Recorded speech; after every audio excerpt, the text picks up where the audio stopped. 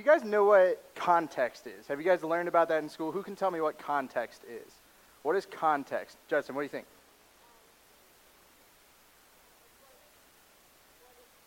Okay, like, he said what it's about. Help him out. What else does context mean? Yep. Yep, what something is based on what you read in the text. Good. What else? What is context?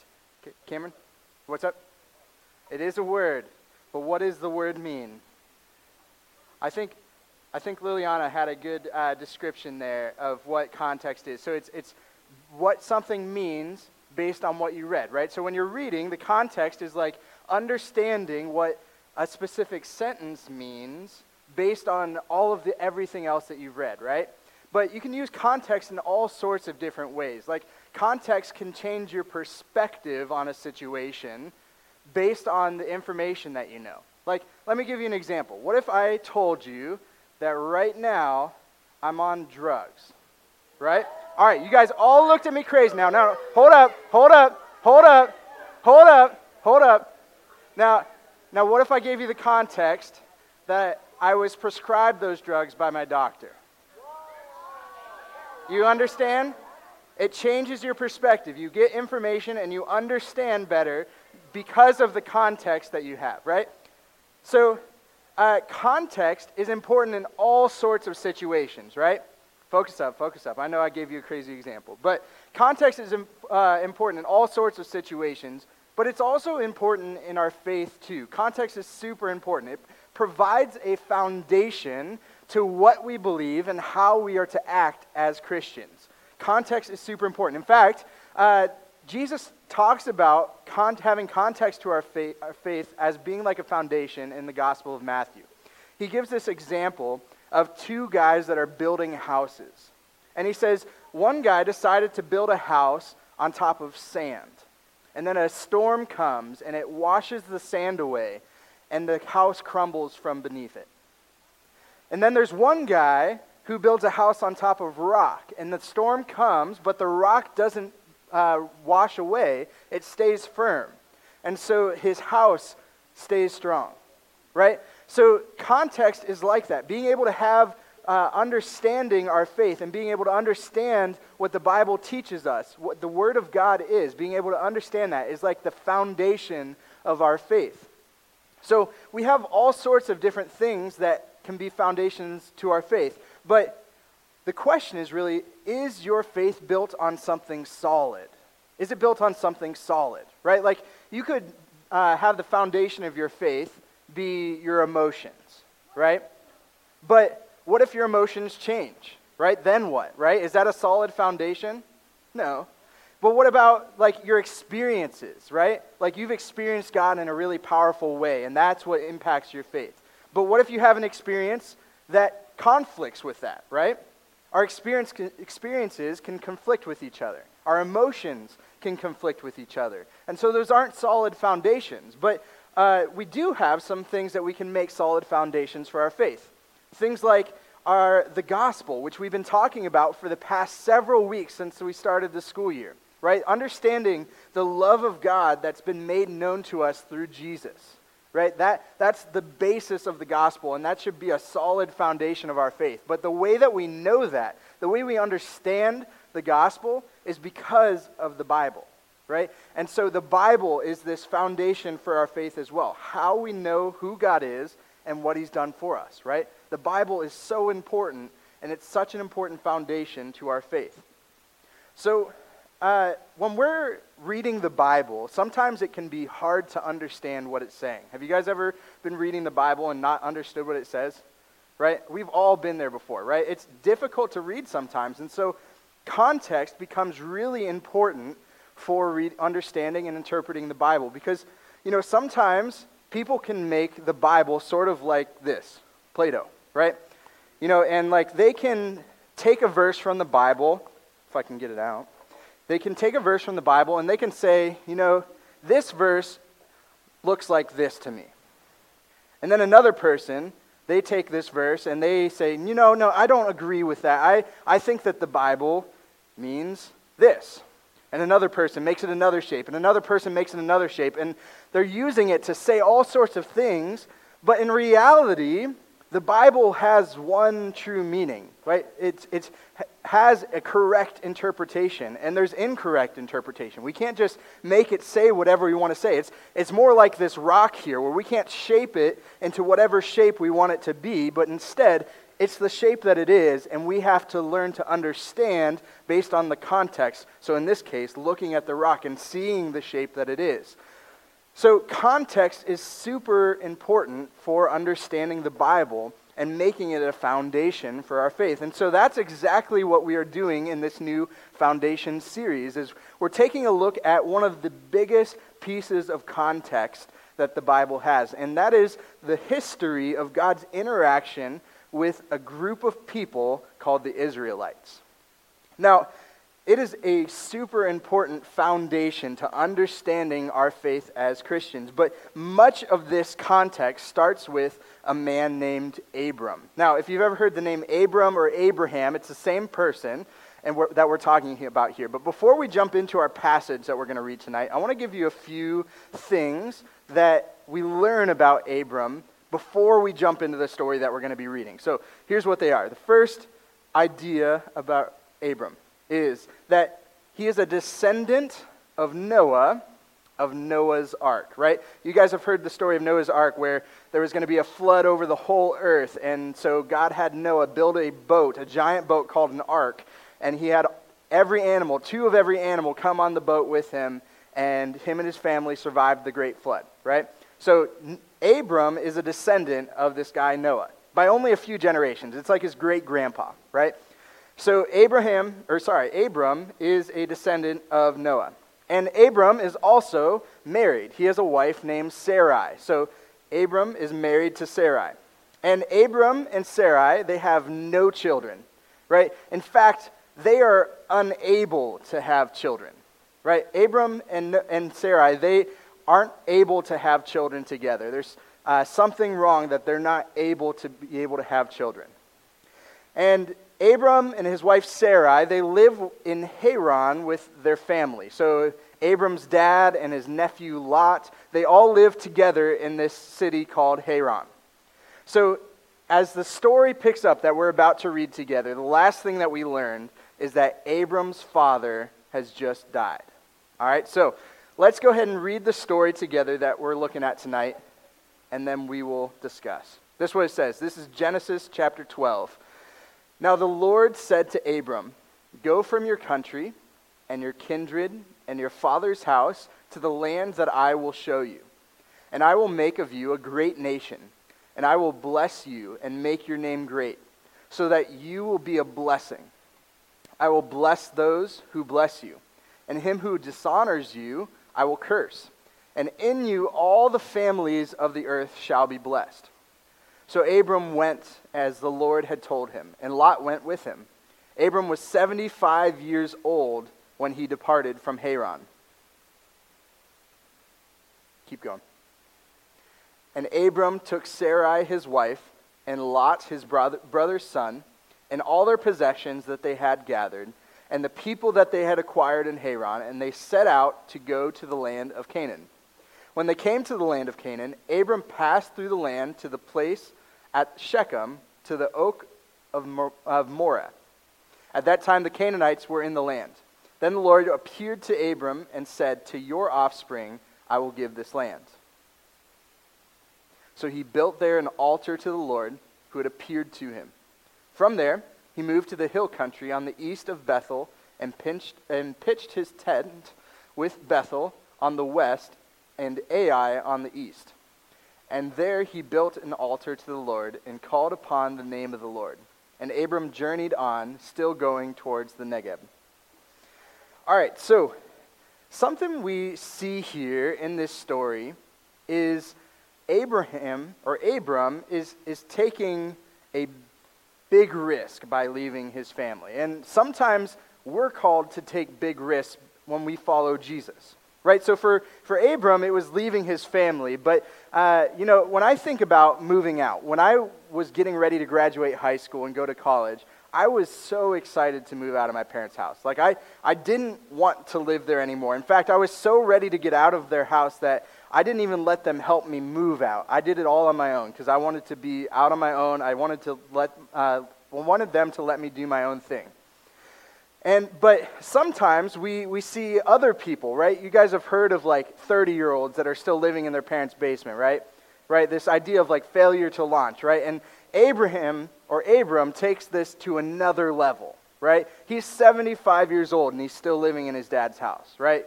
Like, this is like your grandpa living with your great-grandpa, right? So it's crazy that he's still living with his dad. But the fact remains that he didn't want to leave. He didn't have the desire to leave like we do when we are getting ready to graduate high school.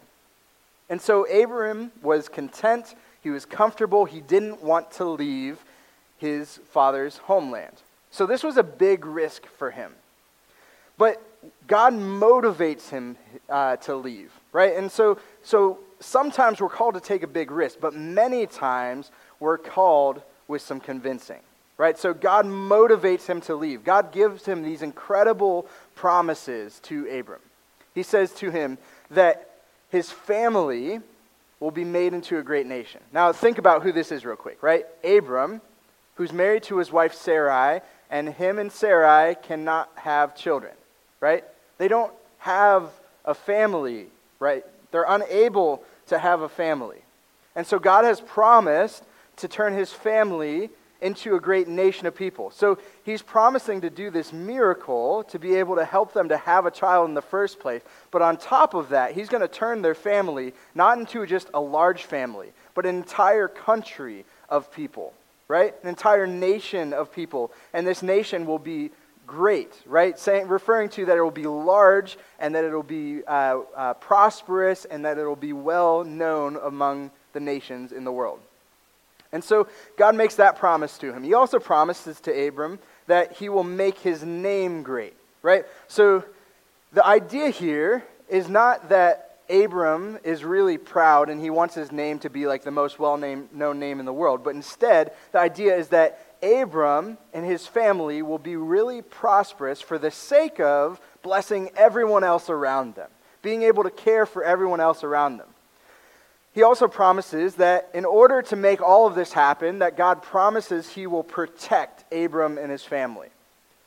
He also promises that through Abram and his family, that everyone on earth is going to be blessed. Now, these are huge promises. This is a big deal, right? He's promised to turn his family into an entire great nation of people that everyone on earth is going to be blessed by, right? So this big deal that's happening here is changing the relationship between God and humans. See, for the entire first 11 chapters, we're in chapter 12 of Genesis right now, the very first 11 chapters of the first book of the Bible, the relationship between God and humans isn't that great, right? Ever since the first humans, Adam and Eve, they sinned. They brought evil into the world, and it caused this brokenness and this fracture in the relationship between God and humans. And so there's all sorts of these awful things that are happening because of that, right? So Adam and Eve were banished from the garden that they lived in. And then death entered the world, and so humans started dying. And evil is part of the world now, and even murder, right? There's, if you know the story of Cain and Abel, brother killing brother. If you're familiar with the story of Noah's Ark, there's this flood that comes and punishes all of the wickedness of the world by this mass killing of almost everyone on earth, right? If you're familiar with the story of the Tower of Babel, we see this scattering and this confusion, this disunifying of all humans, right? So the relationship between God and humans is a lot more related to curse than it is to blessing at this point.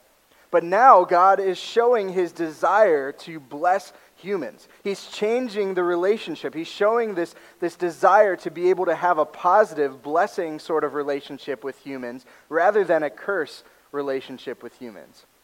So we see in that this glimmer of the gospel, right? This is that thing that we were talking about the last several weeks. This idea that through the gospel, through Abram's family, who eventually, a long descendant of Abram and his family is King David. And eventually from the line of King David comes a man named Jesus, right? And we've talked about Jesus the last several weeks, but we know that the gospel centers around Jesus, who is God's Son, came to earth to die on the cross for our sins, right? And so even early, thousands of years before Jesus was born, we see this glimmer of the gospel long before Jesus was ever even known of by humans.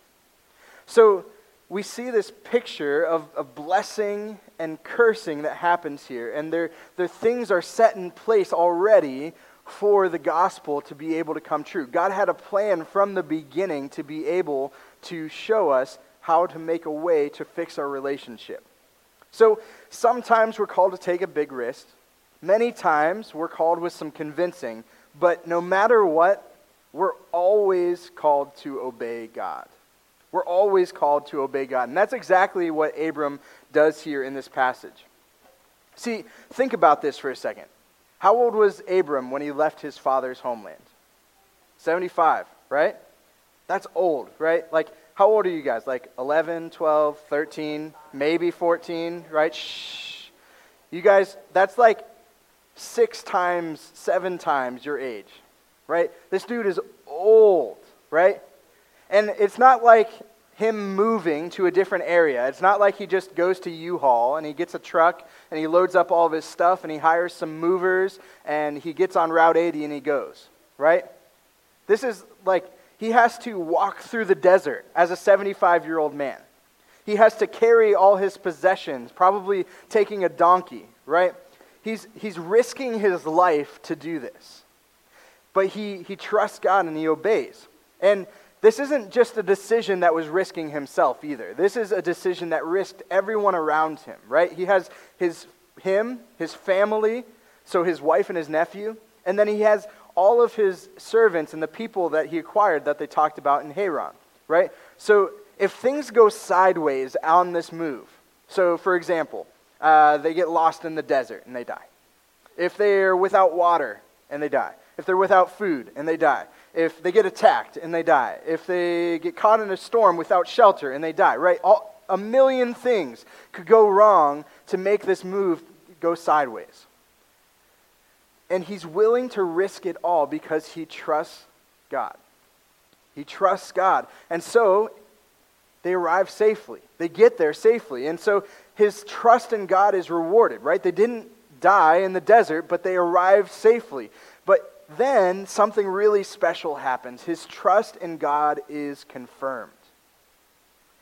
So after he arrives, we see this really cool interaction where God again appears to Abram and he speaks to him and he confirms, this is the land that I've set before you. This land is for you and your family, right? He confirms, like think about it. How many times have you guys tried to do something to follow God and you're like, I wonder if I'm actually doing the right thing.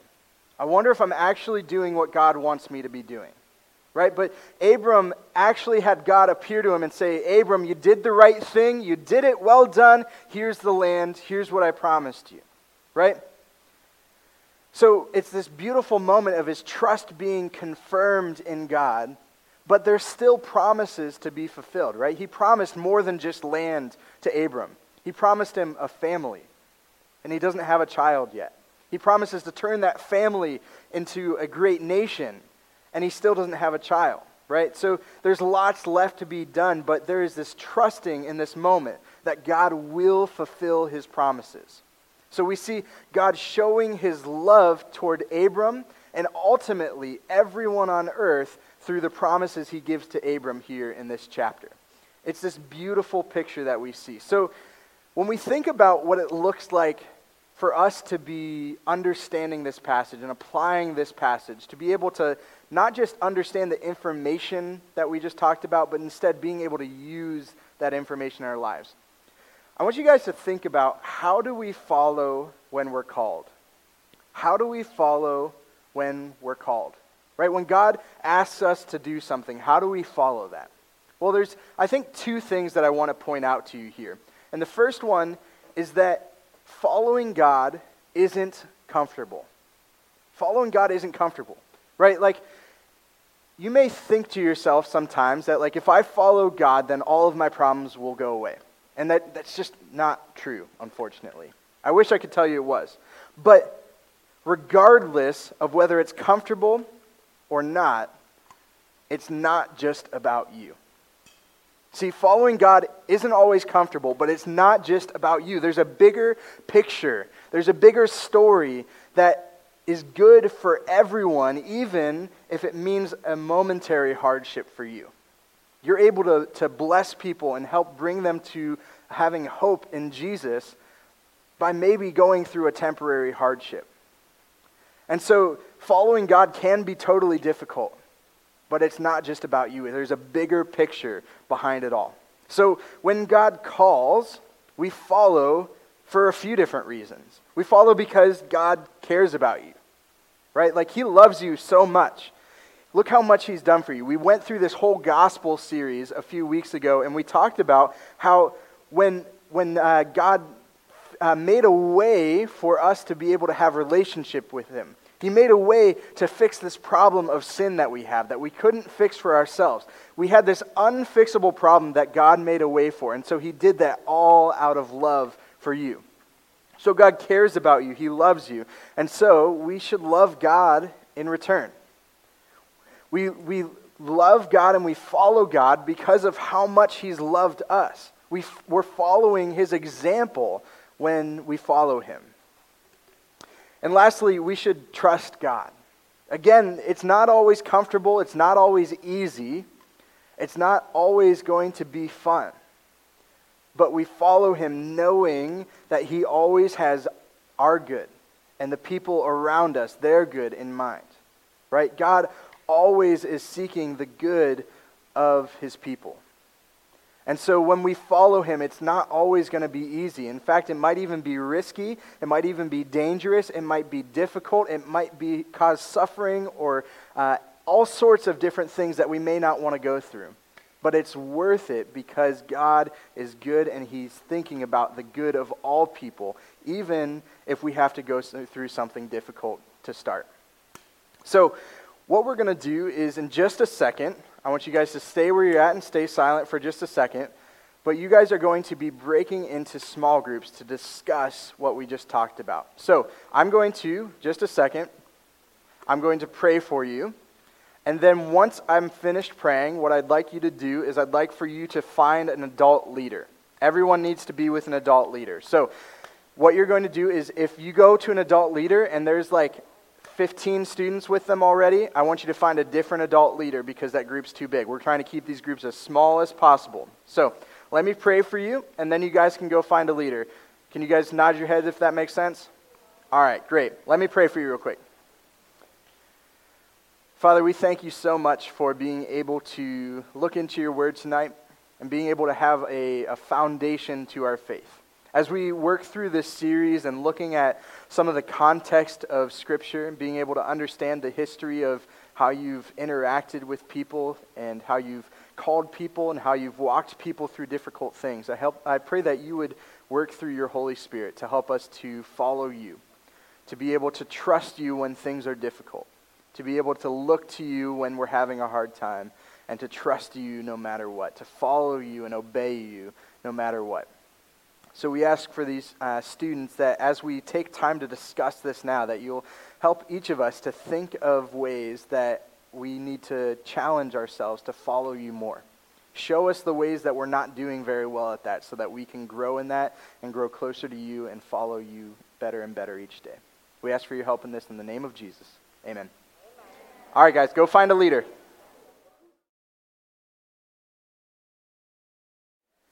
Hey, well, you guys, the whole purpose of why we do what we do here is to help you guys to grow in your faith and to be able to learn things from the Bible and from your leaders of what it's like to follow Jesus, and so that you guys can go out and do that on your own. And so I hope that this conversation that you guys just had in your small groups helped to give you something to challenge yourself to follow Jesus this week. So I want you, real quick, I'm going to give you like 10 seconds. I want you to think about what is one thing that you're going to do between this week and next week before you come back? 10 seconds. Shh. That's a in your head question. In your head questions. Shh. All right. Shh. So, if you haven't thought of something yet, I want you to stay and talk with your leader and try and figure that one thing out. Because again, if you're just learning this stuff and it just stays in your head and it never changes the way you act, this is all pointless, right? It's all about learning to follow Jesus, which has to be part of our actions. So if you guys don't have something in your head, I want you to stay and talk to your leader about it. But otherwise, I thank you guys for coming. It was great hanging out with you tonight, and we will see you next Wednesday for our next midweek. Bye, guys.